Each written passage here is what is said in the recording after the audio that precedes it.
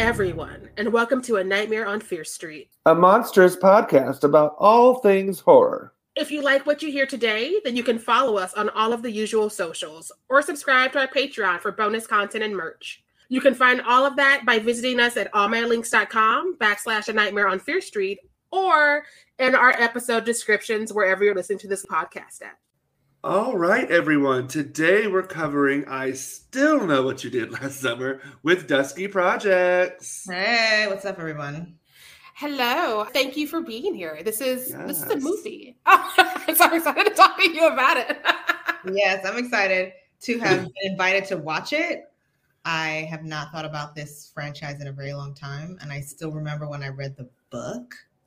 I talked about that last episode. It's very different. Yeah. So it got me to thinking about that whole time of like what was hot then and like where this book falls in, like, you know, because it wasn't R.L. Stine and those were like the heavy hitters. Yes. Like it was or like Christopher Pike. Like these are the book series that were like, we doing things. And then I Know What You Did Last Summer was kind of an outlier. And now like these are the movies that are getting remade, and I'm just kind of like, oh, little engine good. Yeah, we don't talk about that series. It was a choice. All of those authors are basically all of my tweens. Yeah. I was like, you know what? I need a break from Uncle Stephen. I'm going to read something more age appropriate.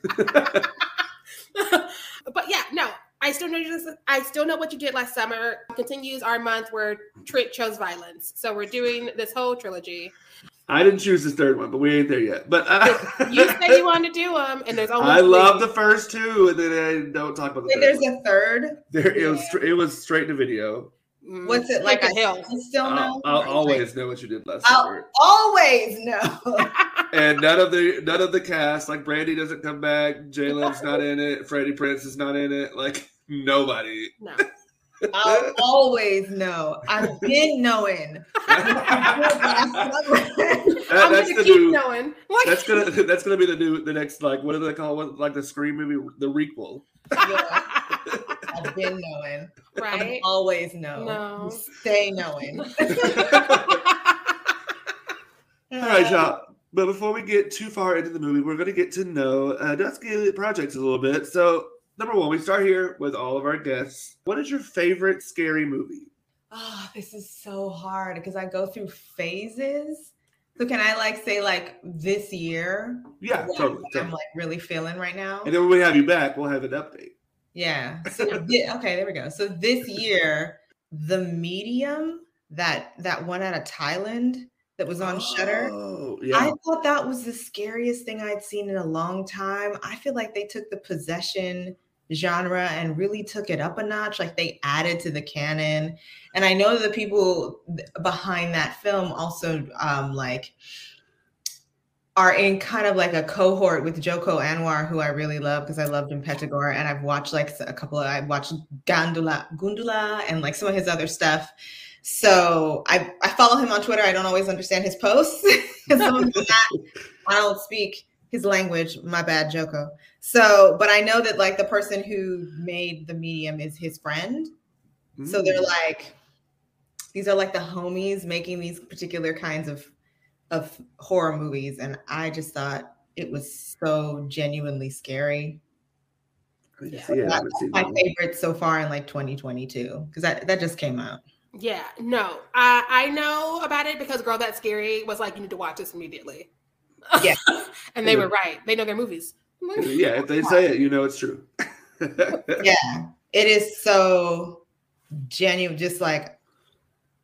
Oh yeah, I highly recommend it. I want to, it's one of those. It's great. It had that feeling of like the first time you saw the first Blair Witch, and you were like, "What am I even looking at right now?" Right. Like that's what it was. Where I was like watching it, and I'm like, "Oh, it's a documentary about like shaman work." I didn't know that was. And then you figure out like in the middle of it that you're like, "I'm watching a narrative film," and oh my god, it's scary. Oh my god, why is she talking to the wall? It just keeps like layering it on. Yes. So. Awesome.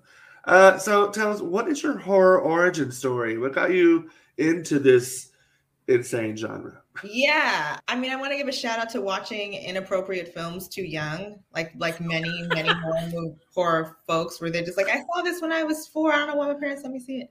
So there's definitely that in there too. But I would say mostly it was being very unpopular and spending recess in the library.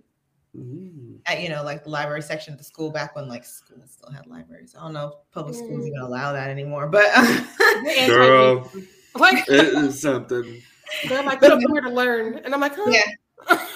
So back when you were like super unpopular and could spend didn't have to like be outside getting picked on, teachers would take pity on you and just be like, you go to the library, and just reading everything in there, and these were the books that allowed like the most escapism. So then it's like there's only so many Nancy Drews, and I wasn't a Babysitter Club chick, so it was too pink. The book was just too pink, like literally. I read them, so you don't have to. Yeah, I was like, this is too like, it's like radioactive pink. I can't get with it. So you're just like, where are the places where it's like a girl that looks like me that's weird that like is also the book starts where like they're in the library and they can't get that's how the never-ending story starts.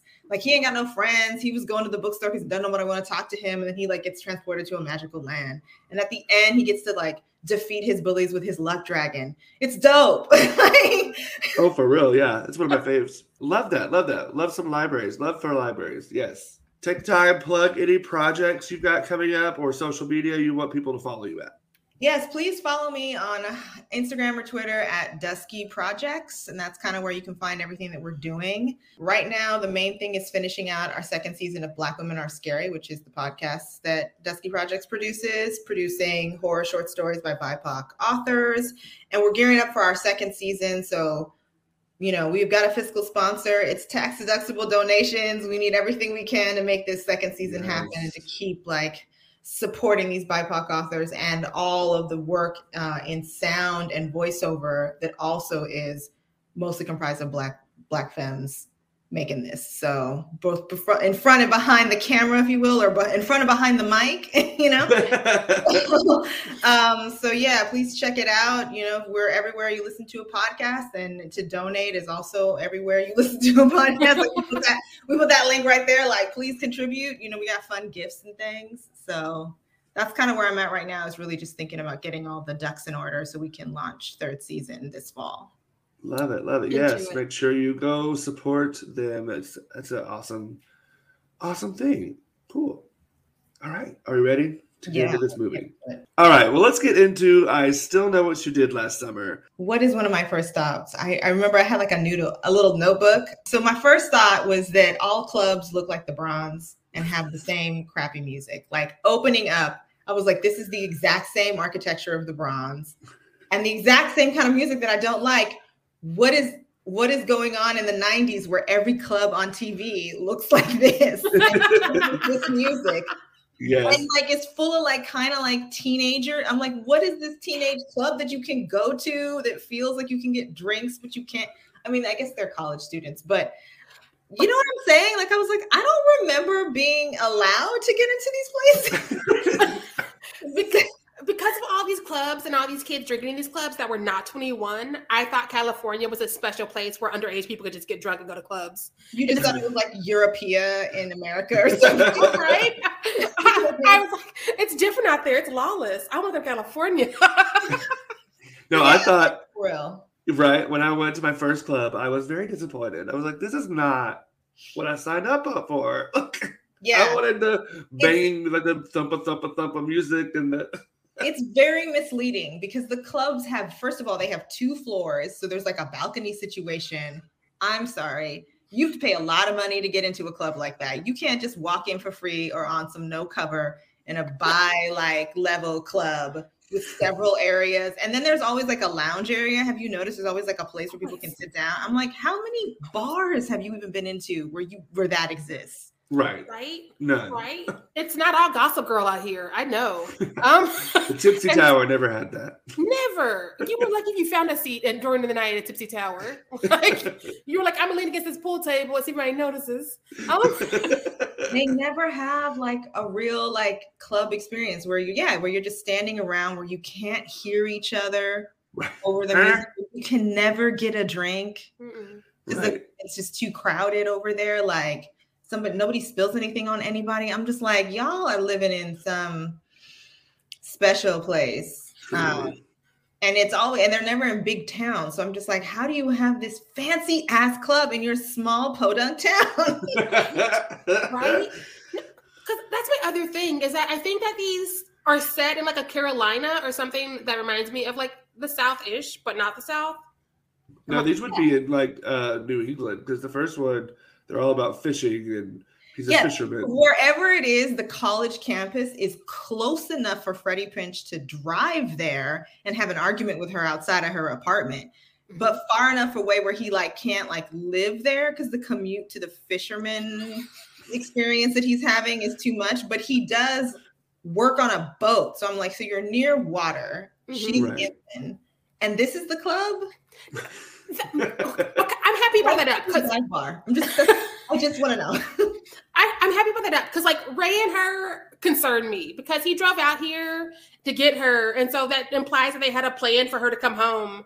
But like this is also a year later, and she's never been home. But she like this. I'll be ready by the time he comes to get me, and I'm not anymore. Or did he surprise her? What the fuck is this fight? Like I don't understand. I was honestly just thinking about the commute the entire time he was there, and then he left because she was like, I just can't go there. And the way they were talking about it was like where she was a very different reality because that other dude was like of the city, quote unquote, or of the college town or what have you, or the college campus or the college experience, whatever it is.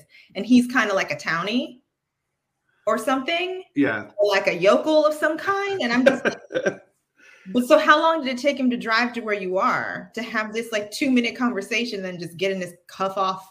He just like walked off all mad and got it. And I'm like, is this a 30-minute drive? Is it a 40-minute drive? What? Yeah. Right? Have they seen each other this year they've been together? Because like, where would he be staying if her roommate doesn't like him and she won't come back to the small town 2 minutes away?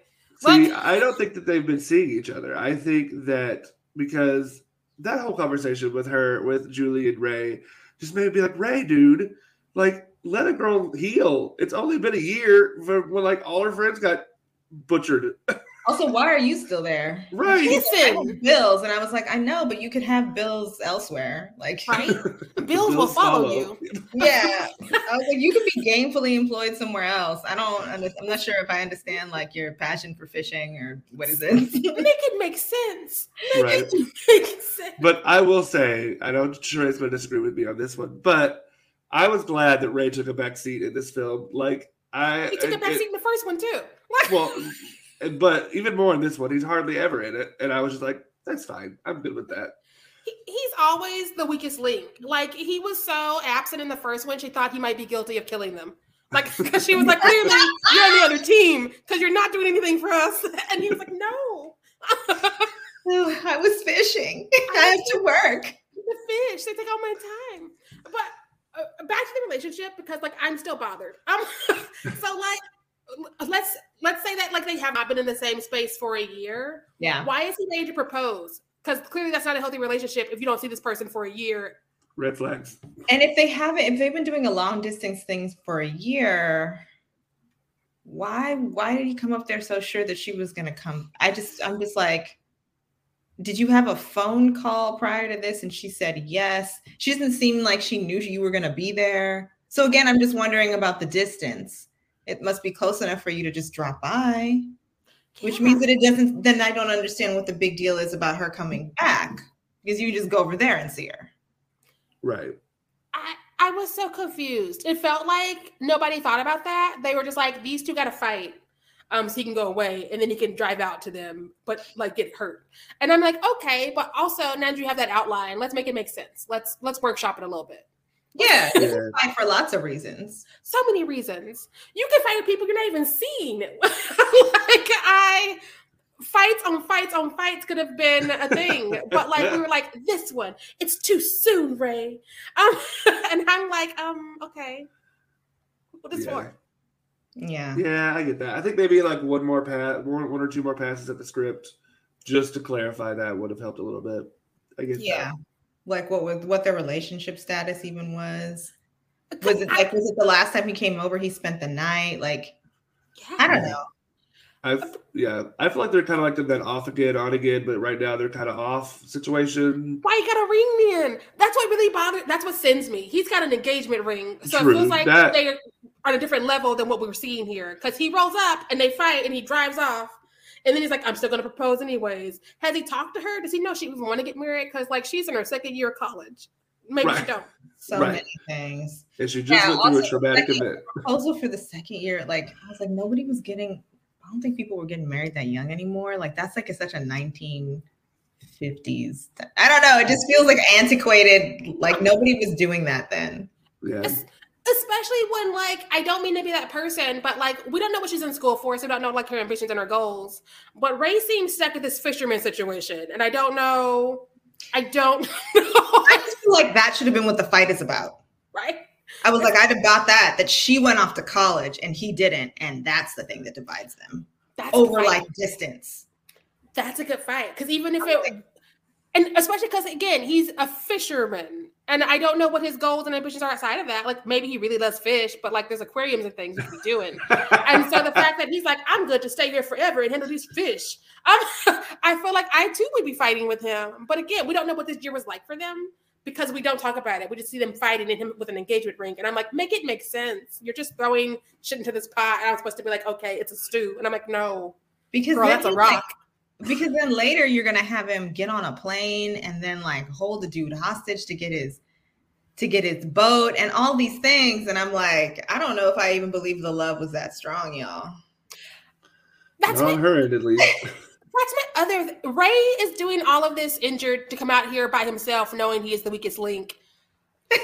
Authorities involved. He's a white man in America. He could easily call the police and be like, "Hey, my girlfriend's on an island and things are going wrong," and that would have been done. But he comes out here after people have been murdered, and Brandy's been thrown through 9 different windows, and he's like, "I got a gun," and I'm just like, "For whom?" A gun that doesn't even work, but we'll get there. Ray stays useless. If not for Freddie Prinze Jr. being cute, I wouldn't see the purpose in Ray. I don't know why she needed to. I don't know what. I didn't see the first one, so I was like, maybe this has something to do with the first one, where he needs to be there. Mm-mm. He's in the first one. Like he was cast in the first one. Yeah. Wow. He was. He did so little that literally she was like, "It must be you." That's how long that lasts. How did you recover from that? Like, I thought you were killing us. Oh, psych. No. He does kind of save her in the first one. Okay. By accident. Kind of. By accident. But Ray is not good. Like, if he were a detective, he would be failing. Just so we're all clear. I would never want him to save me. If I knew the only person who could save me is Ray, I would go ahead and make peace with whatever I'm going to believe in. It is. Because it's not going to happen. Yeah. Or you would just be like, I really need to save myself, which I feel like brings me to my second point, which is black couple versus white couple. Because that's definitely what was going on in this movie. Like the minute they paired off, I was like, it's a black couple versus the white couple. And it's like, who gets to the end? Like it's clearly a Survivor Island of like, and like we are going to place our bets here. And just the difference between the dynamics between the two couples once they get onto in the abandoned off-season hotel, like just all of that, the choices that Mekhi Phifer and Brandy make versus Jennifer Love Hewitt and that dude. I have so many thoughts on Mekhi Phifer and Brandy, because like, first off, why is Mekhi Phifer always trying to gaslight her and say that it's not happening when there are dead people all around him? He's like, that's not it, it's something else. How do we know it's not you? I'm like, because she was with you. Could you not do this? I need you to make sense because I'm rooting for you. Yeah. Brandy paired her off with the serial killer who was obvious. Like, even if we hadn't seen Scream 2, he's real suspect. I mean, okay. I have something to say about that, because while the twist was so dumb, Will Benson, Ben's son, I was like, I almost get out of here, screenwriters. Get out of here with that bullshit. But when I watched it as a teenager, I did not see it coming. But he was like, it's not my blood, Julie. I was like, what? But now I see it totally. Yeah. But as a kid, I did not see it at all. Exactly. Nah. Sheree's the detective of the podcast. I'm a ruiner. I'm just like, I don't trust him. And then he did it. And I'm like, And then I suspected him early on. And then I was actually like tracking his movements. Like I was like, well, he got there too fast. So I guess it wouldn't have been. But I was basically like, how is it not him? Yeah. Literally. He's there and he's the only one that's like unfamiliar. And since it wasn't her original OG boyfriend, he got hit by a car. Right? Like he is, I don't know, whatever. Something happened to him. So like he's like in a hospital somewhere, like, I'm gonna come get you, girl. So I'm like, well, then this is the only other, guy that fits the profile. And in rewatches, there are lots of things that I just did not pick up on. Like the moment when he looks up in the window, because he knows, because he grew up there, the backstory. He grew up on this hotel island or whatever. And what's his name? The older black man, the voodoo, he does the voodoo stuff. That's my I know I put that on there, random voodoo all-knowing men. Always. But he knows him, but doesn't say anything. I don't know. But they have that moment where they're staring off and the old man's in the window and he's by the pool. They're like, ugh. Yeah. Right. I will say what I loved about the black couple was how simple Mekhi Phifer's objective was. He came on this vacation to have sex with his girlfriend in the Bahamas, and by gum, he's going to do that. No matter what happens, no matter how weird it is, no matter how unromantic and creepy, how many dead bodies turning out to be, we are gonna do it because I'm gonna get my money's worth out of this damn vacation. No, like one of his lines after like things are like way off the rails is he's like, "Oh God, these dead bodies, and I'm not getting laid" or something like that. I'm like, "Good sir." I'm like, "How are you horny?" Right? And he knew what he wanted. Also, there's like so many murdered black people around you, and that's not affecting you at all, my dude. You can't claim that he was ambiguous. Okay, he was very clear what he wanted. I also hate his death because his death makes no sense. I don't know if it could have been in there. Like, did he come out of the ceiling? I didn't really understand. How did they not see him? Because they're all talking to him and they don't go, "Hey, there's somebody behind you." All of a sudden, he just appears and he's hooked. And I'm like, no. Are we doing supernatural things? No. And so I need that death to make sense because it felt like, hey, we got to kill another black person real quick. Mekhi, stand here. It also felt kind of like a homage to the first film when What's His Nuts gets raked over the ice. Yeah, that could have been cool if it was done right. Yeah, but it wasn't done very effectively. But I think that's what they were going for, at least. These felt like the laziest kills I'd seen in a hot minute. There was never any tension. There was never any stakes. There was never any surprise. Yeah. See, I don't know. I think this movie definitely ups on the kills. There are more kills. There's more gore. There's more blood than the first one. And I don't know. I think there's more stakes. But I don't know. Maybe that's just me. You like liking things. We talked about this. Okay. I am the Paula Abdul of this podcast, but I do genuinely enjoy this film. Yes. I do want to talk a little bit just about like the white couple in this, right? Yes. So like so first of all, they act like they're younger than they are. Like she's like, I don't know. I don't want to like, I'll sleep on the floor. I'm like, no, you won't. You got on a plane to go to the Bahamas to do it. So to just take a page out of Mekhi Phifer's book here, listen, like y'all are there to bone. Stop, and you're adults. So like, I need for this to not be the thing that's like we're confused about. Like, listen, you have a whole plane ride to think about it. My other thing is, if Ray again has a ring and is ready to propose, then why does Carla and Julie feel like it's okay to be out here with this other dude, even though we're not really doing anything and we're not serious? Clearly, going back to relationship, what is the relationship? That's what's haunting me. Look. Yeah. Again, I would have bought it more if she was like, I'll do it to this dude because my other thing is on the rocks and I don't think he's going to propose. And I invited him out here because I thought that like that was just more. But the question of like, what are we going to do? It's a co-ed slumber party. I'm like, you are in college. Like that is over. Like days are done. Like that, you sailed past that with the opening scene of you fighting with your boyfriend. And it seemed like you guys were cohabitating or something. So like, I don't think that that's a conversation that you have. And also just like, why does he want to go? Because she wakes up in classrooms screaming. What is the appeal of that? Right. Yeah. Why I was like, he must be the killer. That's the only motivation. That was why. Because I was like, why would you get on a plane? Because she woke up like. Right. And because she's also never really reciprocating his advances. Like she's always like, no, I don't know. I'm trying to get over my trauma right now. I don't need you to like be here right jumpy. Now. She's screaming. She seems really unstable. I wouldn't have gone. Like, had he not been the killer, I would have worried about his self-esteem. So I'm just like, you are out here for this girl who's not into you. And you're just like, oh, she's traumatized. I think I can make it work. And so I don't, as a character, he would make no sense if he wasn't the killer. And so I'm happy that they didn't try and like do anything weird with that. Yeah. I also feel like him and his dad, though, could have killed them in a cheaper, less convoluted way. Because, like, in my day, in the slashers, you just catch people in a house and you, like, go ahead and have it out. You don't arrange trips for them. With her. He could have put something in her drink ages ago. They wanted to go on a vacation. Listen, you have to... They flew her and her friends out here, which can't be cheap because it's an island. Even in the off season, it's an island.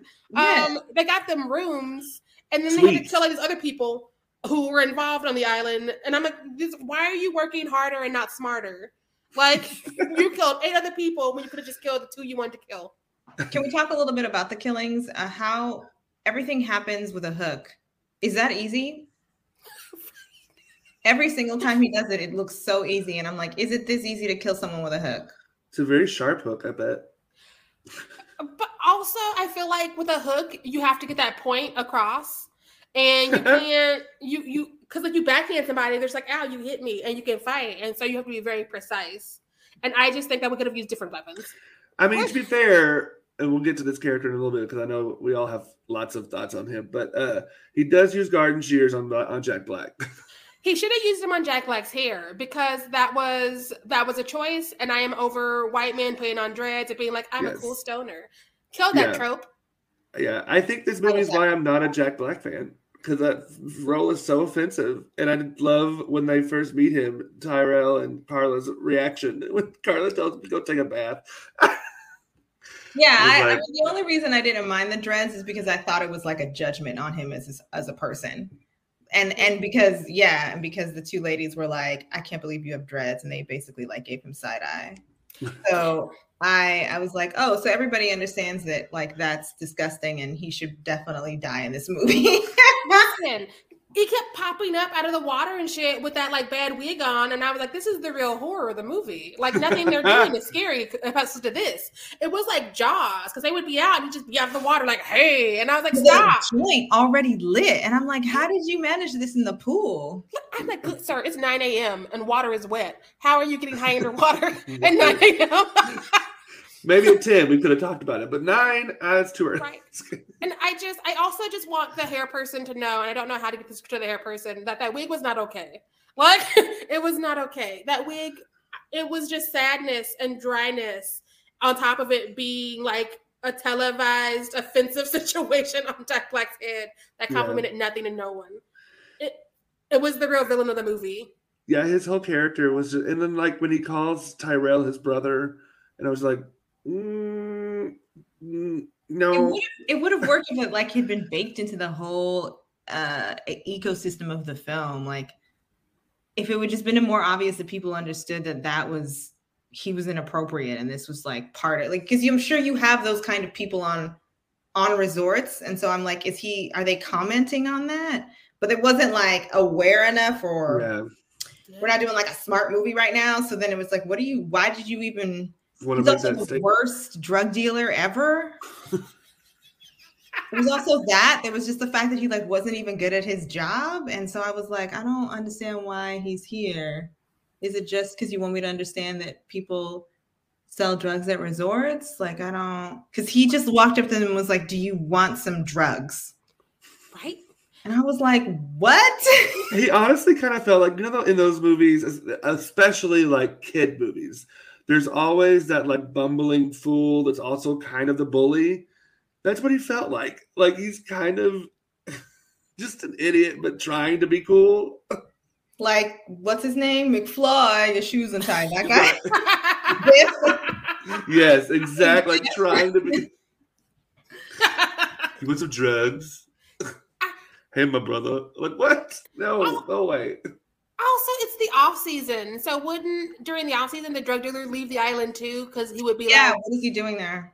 Right? Because he really stuck around for 4 people. And I'm like, what are your numbers if 4 people got you excited enough to stay in the off season? It seems like he has a job on the in the resort. He lives there, right? He had like a dorm or like a hut or something. So I'm like, besides selling people drugs, what do you do? Mm-hmm. Right. I thought maybe he was like the gardener because he has garden shears in his house thing. But then I was like, wouldn't the gardener take the off season off anyway? Because like you're not going to be gardening during a hurricane. Like, no, I've never been in a hurricane, so I don't know. Maybe you do, but I don't think maintenance. So. Was it like to keep the place clean? I don't know. No, because they have a maid because she's the one that gets killed. She's the black woman. Yeah. And then they've got. We have a whole island, and the only black people on it are cleaning and groundskeepers.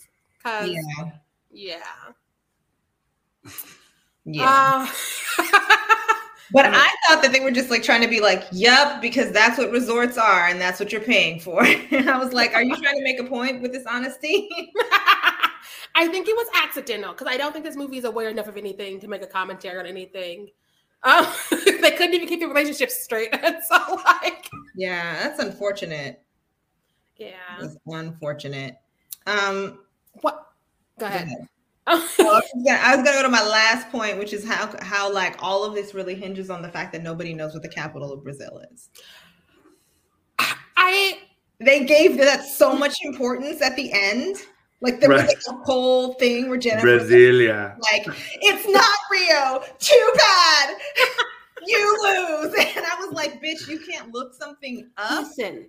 Oh my God. You deserve to die.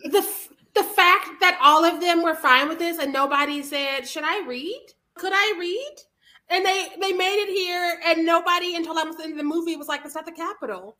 And I'm like, y'all are in college. I need y'all to pretend that y'all are competent and smart. Because you can't, this is such an America problem. It's just like, we don't know shit.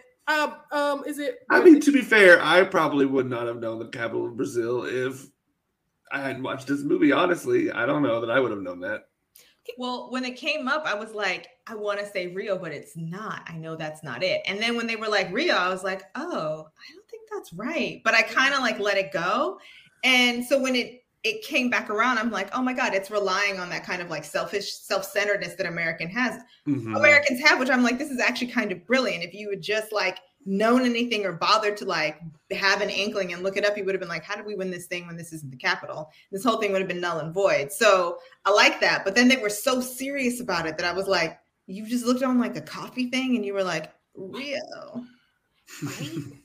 Oh yeah, that's how she just looked on the back of her coffee. Also, the radio station called her, and I know it's been a minute since I've had a landline. I listened to the radio, but they didn't do that back in the day. You had to call them. Yeah, right. You had to be like the 100th caller or something. Yeah, right. They didn't randomly call people to be like, "Hey, you want a trip?" But I will tell you, people will believe anything. I mean, like I've had people be like, "Oh, I got this letter in the mail that says I'm getting $5,000 from some." I don't know. And I'm like, you really think that you're getting this money? Okay. I mean, the next thing you know, their credit cards have been hacked. And I'm just like, and you see? So people believe shit like that. I mean, I don't know why, but they do. But to make your leading lady be that person feels dangerous. She's not a good final girl. Like, I have thoughts, but I'm going to hold on because that's my hot take when we get to that. I'll save the rest of that because that is my thesis for this whole 2 movies that she's in. And as I said last episode, which you weren't on, Dusty, but I love Julie James. So I don't know. Maybe it's the alliteration of her name you love, and you're just trying to like build from there. No, I have a note. I think, and again, you don't have to get into this because I know it's part of your hot take, but like. I think she comes into her own in this film. Like as soon as shit starts happening, she knows what's happening. No one will listen to her. She's like, I've got to get the fuck off this island. I've got to. Point blank in the period. Mm. I was really annoyed with her because like I feel like she's still trying to be the victim, and also she spent so much time trying to get her arms seen again. And I was like, can we stop with the fucking arms, Julie? Because every time, no, you don't know Mekhi Phifer's character. No, there was a boat here. And like, put your arms down and do something, girl. Like, and she drives again. I am not the biggest Jennifer Love Hewitt fan, but I feel like they don't give her a lot to work with this character, and so that's not even her fault. I just think that choices could have been made. But that is a hot take, so I will save the rest of this rant for then. Yes, yeah. I will say my three favorite characters in this whole film are the three women. I love Julie, I love Carla, and I love Jennifer Esposito's character, Nancy, the bartender, who does not get enough love in this film because she is hysterical with all of her side-eye and her making them very strong drinks. I was like, you and me, girl, we would be friends. I would be friends with Nancy.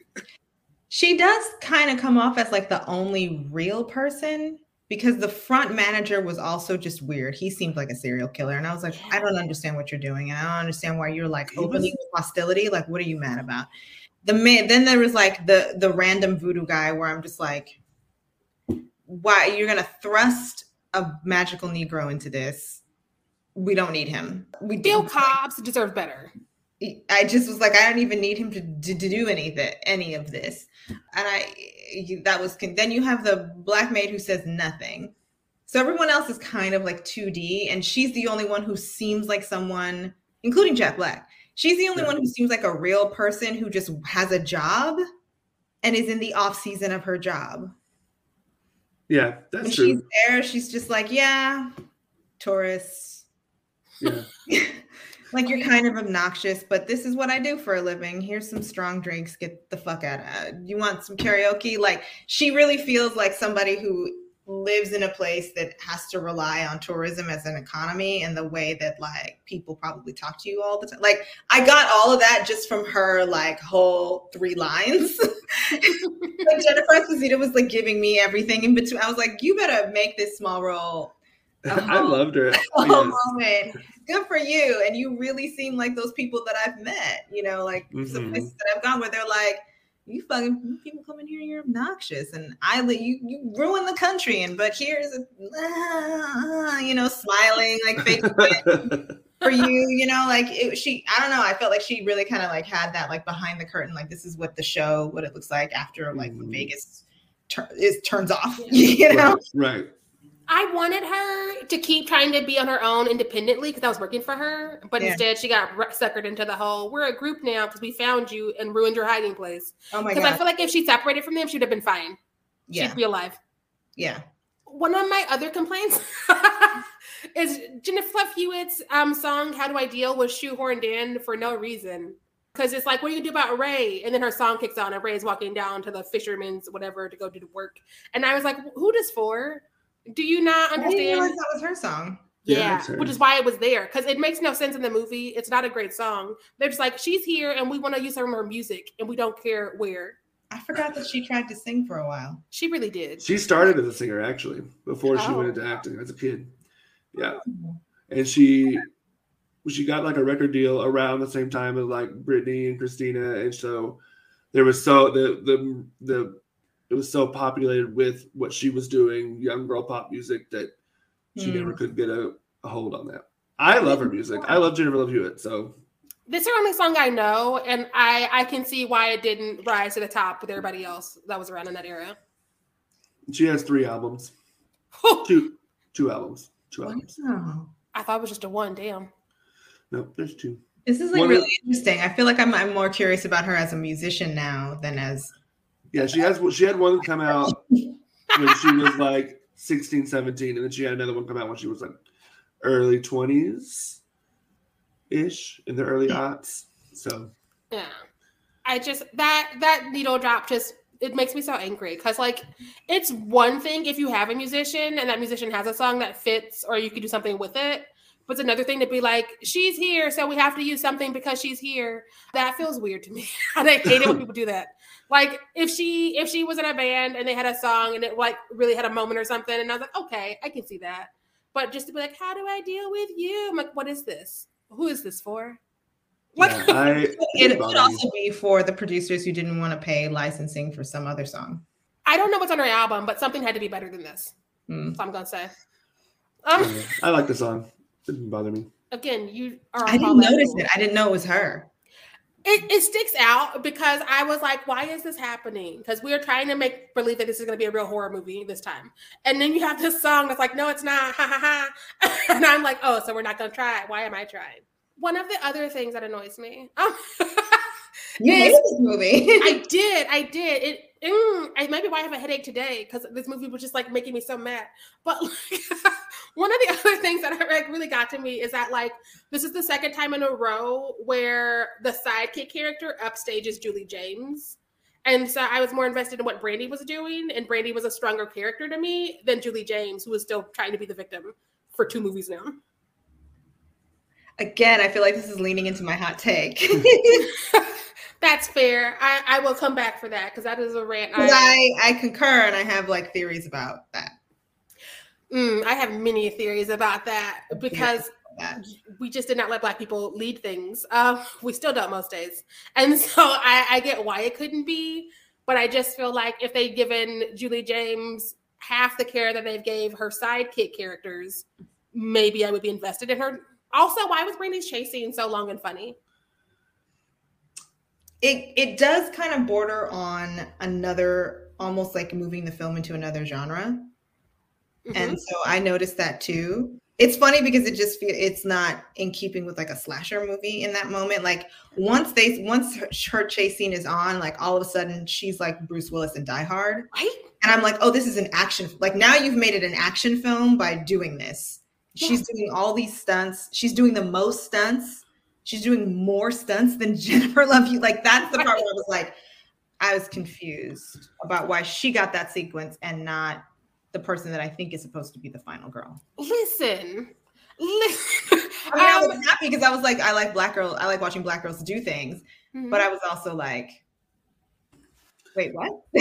See, I thought I liked the chase scene because it was different. It was something, and again, it starts with Jennifer Esposito, Jennifer Love Hewitt, and Brandy all running from the fisherman, and then they get separated because Brandy falls through the window that's randomly over her bed that she's never noticed before. That was a weird plot. I thought it was like what is it, the 2-way or like maybe under there it looks like a mirror, but like when you get up top, it's actually you can like a cop an interrogation. I thought it was to spy on her. Yeah. Or to spy on people in the rooms. And that's why they were like, what the fuck? Yeah. Yep. Well, anyway, she falls through that, and that's when they get separated. I don't know. I thought it was a really cool chase scene. Wasn't because in the first one, you had the Helen chase scene, which is one of the more iconic chase scenes that people talk about. And I think they were trying to replicate it. I don't think it was as effective for me, but I don't know. I enjoyed the chase scene. I thought it was it was cool. It definitely pulled me out of whatever this movie thought it was doing because again, like you were saying, it's funny and it's not because like the first one when that chase scene happens, that's when I actually pay attention to the movie because I'm just like coasting and I'm like I kind of want to play Wordle, I don't know, and then that chase scene starts and I'm like, oh, we got stakes, we got fight, and of course it ends the way it ends. But this one I'm coasting, I'm like, oh, ha ha ha ha, and I look down at my phone again, and I'm like, oh, she's throwing her through the window. And it's just like, how many windows can we put her through? How many tables can we break? And I feel like there were ways, if you wanted this to be equal to that chase scene, to give this tension and to give this drama and make it interesting, as opposed to, this is just really funny. Like, what else are we going to go through?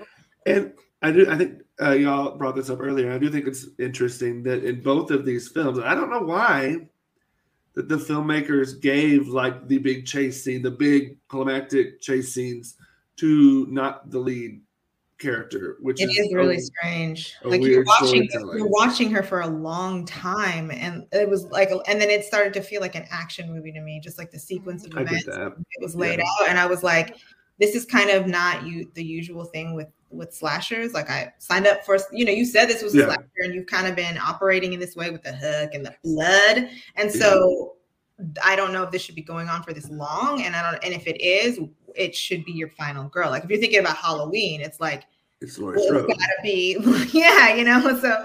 So where is Julie? What's the face? And I will say that in Helen's chase scene, it did feel more like a classic slasher chase scene because she's not falling through windows or like having all these big stunts. She's just literally running.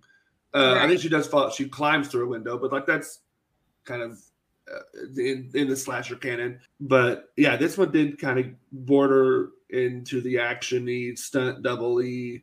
Because Brandy didn't fall through that ceiling. The person that rolled for her was so much taller than Brandy. I think that is possibly subconsciously the writers nodding to the person who should be the final girl because they know they've underdeveloped Julie James on some level, but they don't want to address that. So they're just like, oh, we're having fun with this character. Let's get this character a chase now. And it's like, oh yeah, we got to go back to Julie. That's what it felt like. It made her so like figure out how to love her though, because she should be at the center. It's true. They kind of did her wrong in this, right? If your thesis is Julie James is your final girl, make her your final girl. Don't tell me I'm supposed to just like settle because you said she's the final girl. Because again, I'm not even a Jennifer Hewitt fan, but I feel like had they given her stuff to actually do, I would be less salty. Yeah. Well, let's go to the hot takes. Since we've been hinting at it this whole time. Yeah, this whole time we're like, I think it's because of this issue, which is Brandy the protagonist? Is my like question, because she makes it to the end. Like that's the thing that really blew my mind when she comes out of that and she's alive. And then the end. I mean, I don't like Julie because I'm like, all these people died because you want to get away with murder. So I actually think like you might be the antagonist. Yep. In terms of just like the morality rules of like how this time, like we're not talking about a time when slashers were coming out with like complicated anti-heroes.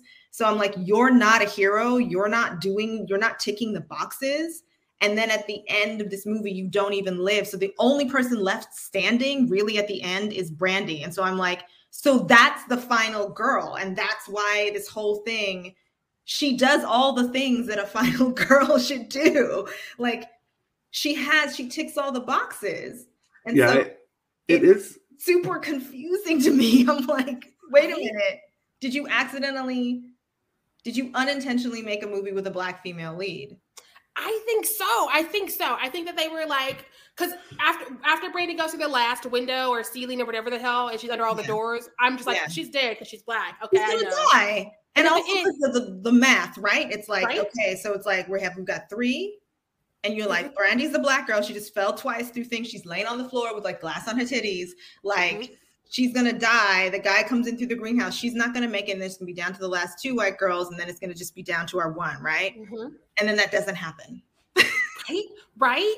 And I'm like, if you know that you want her to be your final girl, just make her your final girl. And as opposed to playing these mind games and giving us Julie James again, who still hasn't earned it because she's still trying to play the victim guard. And like, even at the end, when she finally does pick up the gun and she finally does do something, it's not written well. And so it's not the moment they want it to be, because we have seen final girls go on later to confront their killers. Laurie Strode, Sidney Prescott, Forever and Ever, Amen. And so like we've seen it where it's done right and it has that impact you wanted to have. And this felt like she's been a victim for like 3 hours altogether maybe now. So we should let her do something, but let's not like give it care and attention. I disagree, of course, but I don't want to listen to it because I get a lot of the complaints, and I do think she could have been handled better and she could have been given more to do because she's not given, and that's not Jennifer Love Hewitt's fault. That's the writer's fault. Yeah. And I will say, because I knew Brandy was going to live, I watched for like, what is the last time that we see Carla? Like, what is that? And she falls through again. She falls through like a bookcase, a glass bookcase thing, window bookcase, and then it just cuts. And the killer's standing over her. So you assume, absolutely assume that the killer just killed her, and they just didn't want to show it to us. And I do want to mention, because I think it is interesting what you brought up about her, Julie James possibly being the antagonist because she's trying to get away with murder. And I think that I think this might be the reason I like her is because it's so complicated. Because if you go back to the first film, she didn't want to do that. She was the only one that was like, no, we need to call the cops. Like, we need to own up to this.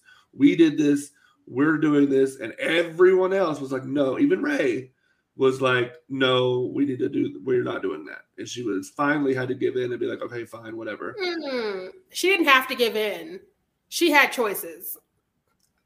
I mean, what was she supposed to do? I don't know. But what I love about what you're saying, because I didn't watch the first one, but now that you give me that little backstory, it's like, again, it was such a golden opportunity to talk about like white victimhood and accountability, which I felt was like running throughout this. And I do think that one of the characters somewhere in the middle of this or towards the end said like, this happened because like someone called it out briefly. I don't remember who it was. I think it was Terrell, the Mekhi Phifer's character. I think he's the one.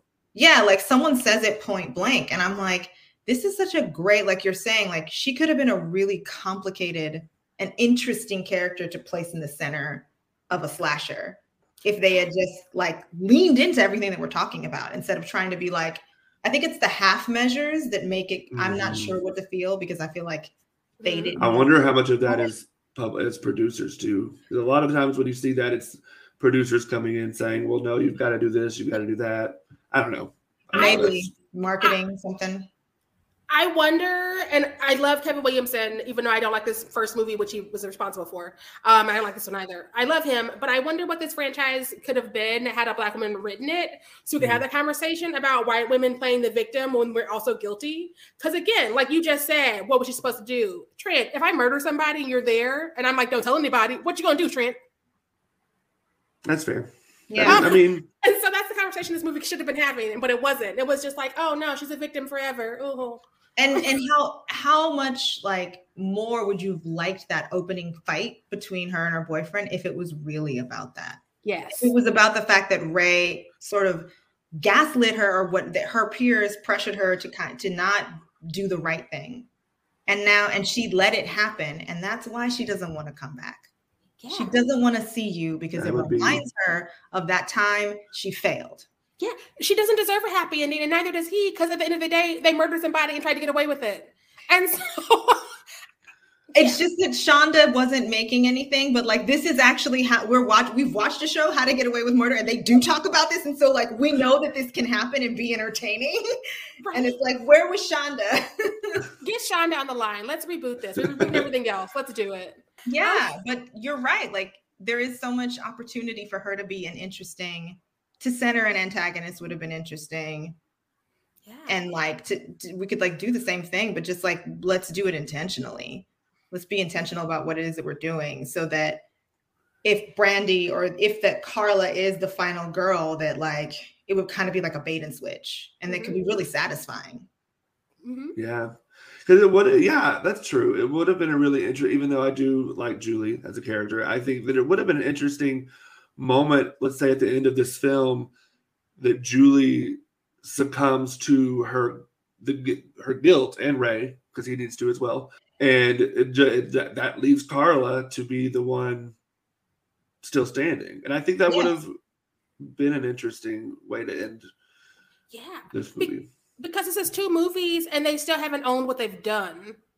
And I think that is spicy, especially because like maybe this would stop happening if they would just go to the authorities and be like, we did this shit and it spawned this shit. And perhaps the killer says, like, you know that this is why they're after you. So I'm conflicted as I'm watching this because these guys have killed all these people and they're clearly nuts. Right. But at the same time, they're motivated by, I'm like, from their perspective, this film is a revenge movie. This is Kill Bill. And you're Bill. Like, I'm like, you murdered, you threw him in the thing. Like, I was just like, when she's on that pier and she describes the murder, because again, I didn't see the first one. So she describes what she did. I was like, wait, that's what you did? And that's why they're after you? And to be fair, too, that's something else that complicates this. So again, it could have been something really interesting. So in the first movie, you find out that Ben Willis, before they hit him with the car and threw him in the lake, he killed somebody. He's like a killer. Yeah, he's already a killer. He killed mom? Did he kill him? He killed a dude that was dating his daughter and got her killed in a car accident. And he killed him. Interesting. This franchise could be so much about guilt and grief if it was handled correctly, because Ben Willis killed the guy he held responsible for his daughter's death. And then on his way home, they hit him and throw him into the river or whatever the fishery water is. And he's like, I'm going to get back at y'all asses because you're trying to kill me. And they are like, oh, no, we don't deserve to die. And we didn't do anything wrong. We were just going to college. Oh, no. And I'm like, no, you are also, it's a tower of people who didn't need to be in jail. For various reasons. It's the series How to Get Away with It. Is that it's just they just keep getting away with murder. And I'm so curious about his son. Like that was another thing that I felt was like really untapped. Yeah. Like how did he rope his son into it? And also like what is this family dynamic where they're on this like I guess for them this is justice. I'm curious. Like we don't hear about the son in the first movie. And so it feels like they made him up for this, but also let's pretend that that's not the case. Where was the son at when the dad was murdering the boyfriend? Was he not helping him? If he wasn't helping him, how does he pitch this after he fakes his own death, after they try to kill him? And he comes back to his son and be like, I'm alive. And also I have enemies now. Let's ride to this college. How does that conversation go? I have questions. Yeah. Like most late 90s slashers, yes. They want to know what they did last summer, but I want to know what they did with the script. And we are having different conversations. How to get away with what you did last summer. Yeah. But Trent, I do think like you being like, this is an interesting final girl is spot on. Like she is interesting. I wish they had like let her be interesting. And I do wonder what stopped them besides like what you're saying. Was it a producer thing? Was it like people aren't ready for that? Or, is it just kind of like gender bias? Like we can't have complicated female characters. Yeah. Well, because I know in the first, I know more about the making of the first movie than I know about the making of this movie. But in the making of the first movie, they really pushed that the director wanted to go in a more interesting, more complex slasher horror film kind of way. Yeah. But the producers were like, no, you have to give us a slasher. Like you have to have death. You have to have people. I mean, he was going to have people die, but like you've got to have someone die in the first 30 minutes. You have to have someone. Yeah. There has to be blood. There has to be all this stuff that I don't think the director necessarily wanted to do. So I'm curious how many hands from outside people had a whole deal in this whole franchise. I would love to see the producer notes, because if it's just like adding more death and blood, you can do that and still keep it interesting. I think that we're giving too much credit to these producers if that's all we know. I'm gonna do some research. That's how mad I am about this franchise. I'm gonna do some research before we record the last one next week, because I need names, I need accountability, I need everything Julie James and Ray are not trying to get. Yeah, I do wonder. I mean, and producers do have a lot of, if you're funding it, if the EP is like, I want this. You got to give it to them. Yeah. And so I wonder if I forget like when it came out, but like what else was coming out, what was working. And so what was everybody under like pressure to provide? Yeah. This was 98 and the first one was 96. I want to say 97. Are these PG-13? Is that part of the problem I'm having with it? No, they're rated R. They're rated R. And then if it's 96 and 98, then Buffy is already like on and doing some interesting stuff at this point. So you could have gotten away with this. You could have gotten away with making her complex. Yeah. This felt like they saw the landscape, and instead of them going with like the Buffy route, they were going with one of the Fox knockoff routes, where they were like, she's a bad angel looking to get that's what it felt like. It was like Buffy light, or like the pop version, because like Buffy was definitely doing like the alternative weird shit, and everybody else was like, let's do this first version of Charmed. And I'm like, I don't want this. I want Dad over there. Why can't we have Dad over there? Yeah, it does feel a lot like a lot of missed opportunities. Yeah. I would have just loved like that scene where she tells them what's going on finally after they believe her and see all the dead bodies. And I just wanted everybody on that pier to respond like how a person would if they told you this is what I did, and then he came after, and then all these people died, and all these things. Like I just wanted that to be like a dramatic moment of like, you did what? And just like some like Walking Dead style, like maybe we should just give her up and then we'll live and we can get off the island if we just give the guy Julie. Like because then it would have been right, and then it would have been really interesting to after that to have a scene where they find out that Ben Willis is also just kind of a killer too. Like, yeah, so like he deserves to die. I don't know. There was just so many things. I was like, wait, y'all, but how do you feel? We're not gonna talk about how we feel? Just a little bit. It could have helped so much. I haven't even said my hot take yet. Oh yeah, wait. I'm so sorry. So I no, you're good. This has been a great conversation. I do believe that the first movie is a better film. Like it's better made, it's better written, it's better, performed. Yeah. But I enjoy this film a little more. I think it's a more fun roller coaster of a ride for me than the first one. But I enjoy both of them, and also that's also sentimental for me because I just grew up on these films. Yeah. Is it about where you were in life when you watched this movie? Oh, for these two, yes, I think so. A little bit. And then and I do think that I'm seeing a lot more of the potential, you know what I mean? And that's why I'm liking it, because I read into things and you had that conversation with Julie and Carla after Julie tells her what happened. And Carla's like, you didn't tell me. You kept this from me. You lied to me.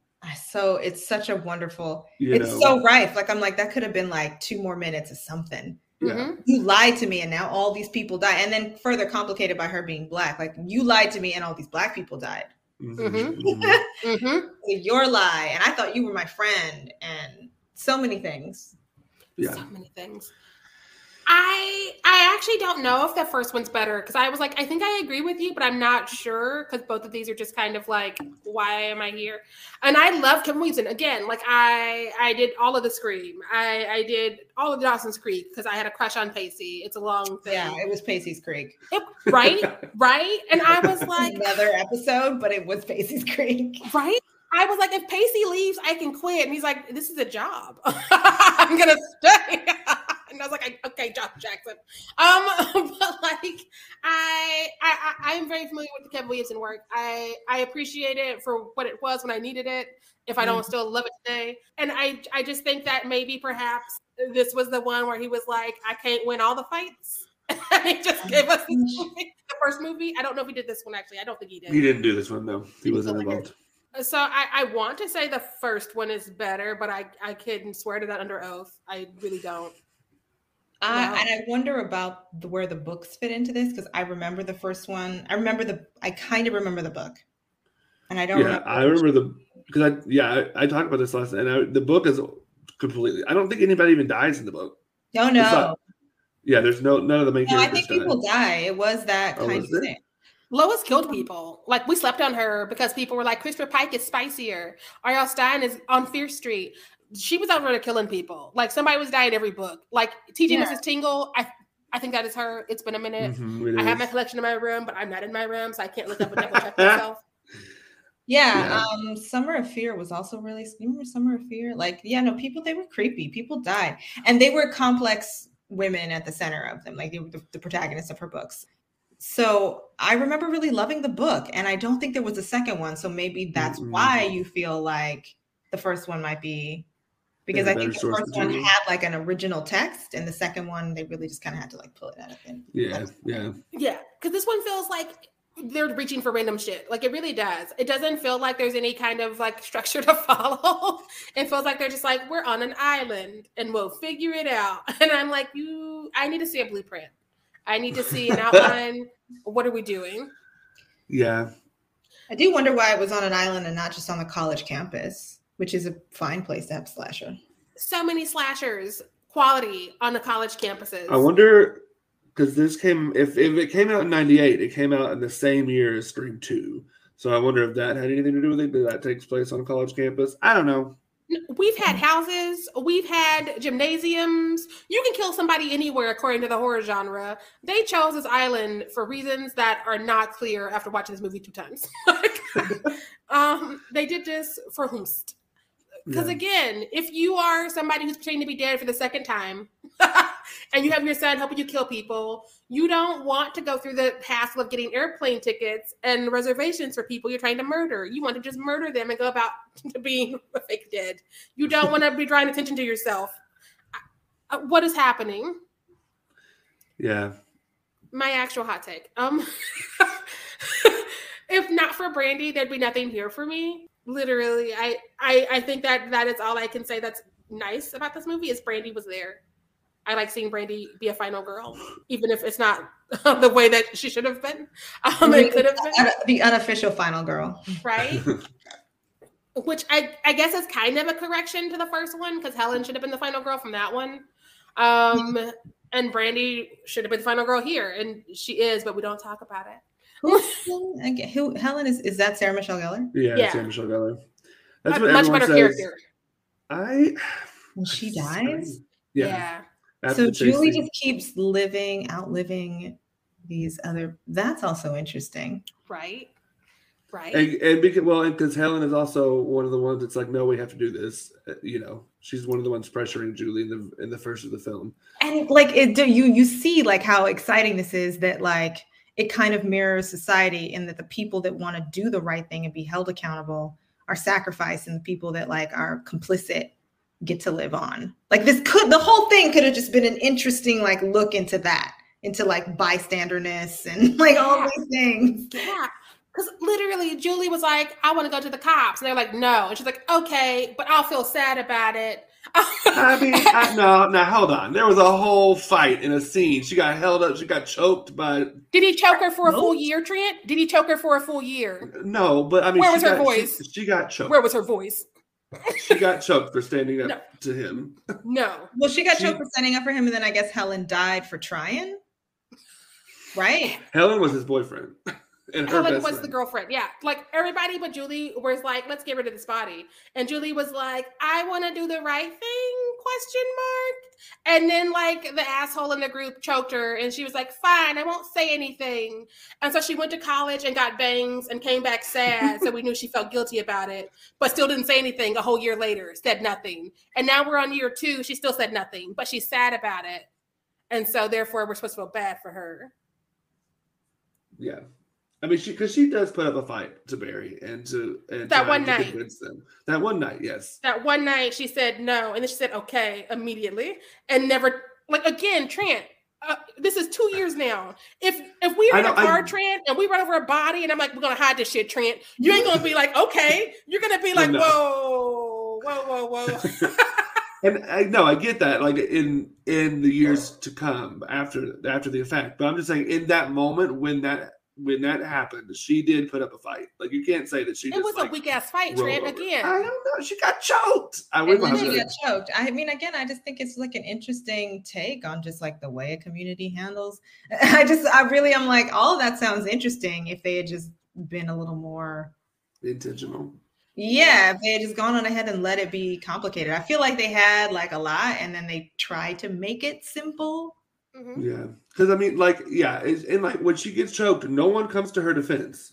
Like, even Ray does not come and try to help her. That's fascinating. That's such a great thing to fight about at the beginning of part 2. Yes, no, because again, she is dating the person who let her get choked, but also it's more fuel to snitch on all these bitches because she wasn't even driving.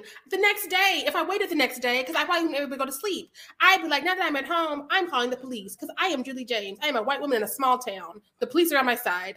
I'm gonna be like, hello, officers. I was in a car. My friends hit a person. We put him in the lake. I'm not gonna come back 2 years later with bangs and be like, I'm tormented. Although trauma is interesting, so you come back 2 years later with bangs and you're tormented, and like, how does that manifest? Like, again, just going back to Halloween, I'm just thinking of like, we don't see it forever, and then the Halloween comes back, like not the Halloween Kills, but the one before in 2018, right? Yeah. And it's like they act like all the ones in the middle didn't even happen. They're like, forget it. This is a sequel to the first one. That was so wonderful just to see how that series of events resulted in this person. I loved that movie so much. Same. For that reason, because they were like, if this happened to you at this particular age in your life, you would then logical consequences suggest that you would end up to be this kind of human being. Yes. I would have loved to have seen that here. Because again, it's like everything you're telling me about this first one, I'm like, Julie does sound really interesting. So like, show me what happens 2 years later. Yeah. Literally, because we end every movie with her living her best life and being like, oh no, I don't know why somebody tried to kill me. And so she's not learned her lesson yet because she keeps doing it. And then she's like, oh no, I have bangs and I'm sad. And then she tries to get killed again. And she's like, oh, okay, I'm gonna live my best life. That's over again. And I'm just like, Julie, girl, when do you look in the mirror and go, am I the drama? Like, when? How do you not develop a drug habit or something from that? Like, anything, even just chain smoking. Like, she's so boring. She's so boring. It makes me so angry. Or like, if you're waking up screaming, are you taking anxiety? Are you having panic attacks? Are you like? She does almost stab Carla at the beginning of this movie. Yeah, like they started off here, and then that whole just that entire like way of thinking and behavior just really sort of disappears, and it doesn't carry on. But I'm like, that would be interesting if she knows that she's guilty, if like that's how this is one way that it manifests. Mm-hmm. Mm-hmm. Yeah. I think I was kind of like, they did you wrong, girl. They could have given you some stuff here. Listen. Yeah, I agree with that. All right. Well, that is our thoughts on lots of things. As usual here on Fear Street. Thank you so much for joining us, Dusky Projects. Thank you. Yeah. I'm really into your rooms here right now. Like, you've got this lining at the top of your ceiling up there. That's it's old school wallpaper. I live with my grandmother, help take care of her. So oh my God, is that an old timey phone behind you? Yeah. Did you notice that? No. What? Look at that whole timey phone. I've been looking at that phone for 2 years. I never noticed. Let me zoom in. I have my glasses on today. That phone is dope. Yeah. We have lots of old shit in this house. It's crazy. Why are you not giving us Fear Street promos from that house? Look at that phone. Yeah, I'll work like the top line here too, and the curtains and everything. Like, it's all very on. Yeah, that all works. This house is almost as old as I am. Oh. Yeah. Anyway. Yes, thank you so much, Dusky Project. Make sure everyone go follow them on Instagram and Twitter and support their podcast. Rate and review, y'all. Rate and review that Black Women Are Scary. Rate and review this right here. Mm-hmm. Right? Yes, please, this is how we get people listening, and we're not like famous, so you know. Rating and reviewing is so underrated because people are like, I can't tip, so I can't support. I'm like, you can literally click some stars and you'll be doing a good service, good person. You're doing a lot. Yes. Right? Or just even if your review is just like, I liked it. Like, you don't have to write a whole dissertation or like your inner thoughts about anything. No. You can just be like, fire emoji. Oh, right. Yes. Thank you, everyone, for listening. Next week, we will be covering I Will Always Know What You Did Last Summer with Gigi Graham. I already apologize. It is what it is. I might be coming down with something. We'll see how I feel next Saturday. I'm so excited to hear, I love that you're soldiering on, that you are not necessarily of two minds. You're not really meeting in the middle here. Like, you clearly have distinct opinions, and you don't even seem to be excited about this third, but you're like, we're going to do it because we said we would. I remember when first time I watched this third one, I was so mad. Because again, I grew up with these first two and I loved them as a child, and I still love them. But like this third one, oh my God, just. And you're going to do it. I'm sorry. Do it. I respect the code, man. As a kid, I saw the first one because I had a crush on Freddie Prinze Jr. and Buffy was there. And I was like, this is not for me. And so I skipped the second one, and nobody told me Brandy was in it until I was an adult. And I was like, I would have actually watched it for Brandy, but whatever. Yeah. I didn't know this third one existed until we started the podcast, and Trent said the third one existed. And that was like less than 2 years ago. And I was like, they made a third? I hope that it's like one of those movies where it can have like a cult following, like it's so bad it's good. I hope that that's what you're having. I don't remember it being that way, but we'll see. I mean, we will report back. Odds are somebody who listens to us is like, that's my jam, and that one is for them. If you are listening to this episode beforehand, the next episode is for you. You enjoy. All two of you, maybe. I don't think we got two. Like, our numbers aren't that big. We got one. Give us one. We don't have two people in that. Right. Yes. But yeah, that's going to conclude this month of mayhem that Trina's put together, where we do all the. I tell you, I will fully take responsibility for these first two. The third one, no. I said since we started, if we do the first two, we have to do the third one. And you were like, I want to do the first two for May. I'm like, you know what that means? And here we are. And I gotta watch this shit. All right, y'all. Again, thank you so much, Dusky Projects. Thank you all for listening. And as always, make sure that you stay fierce out there. Bye.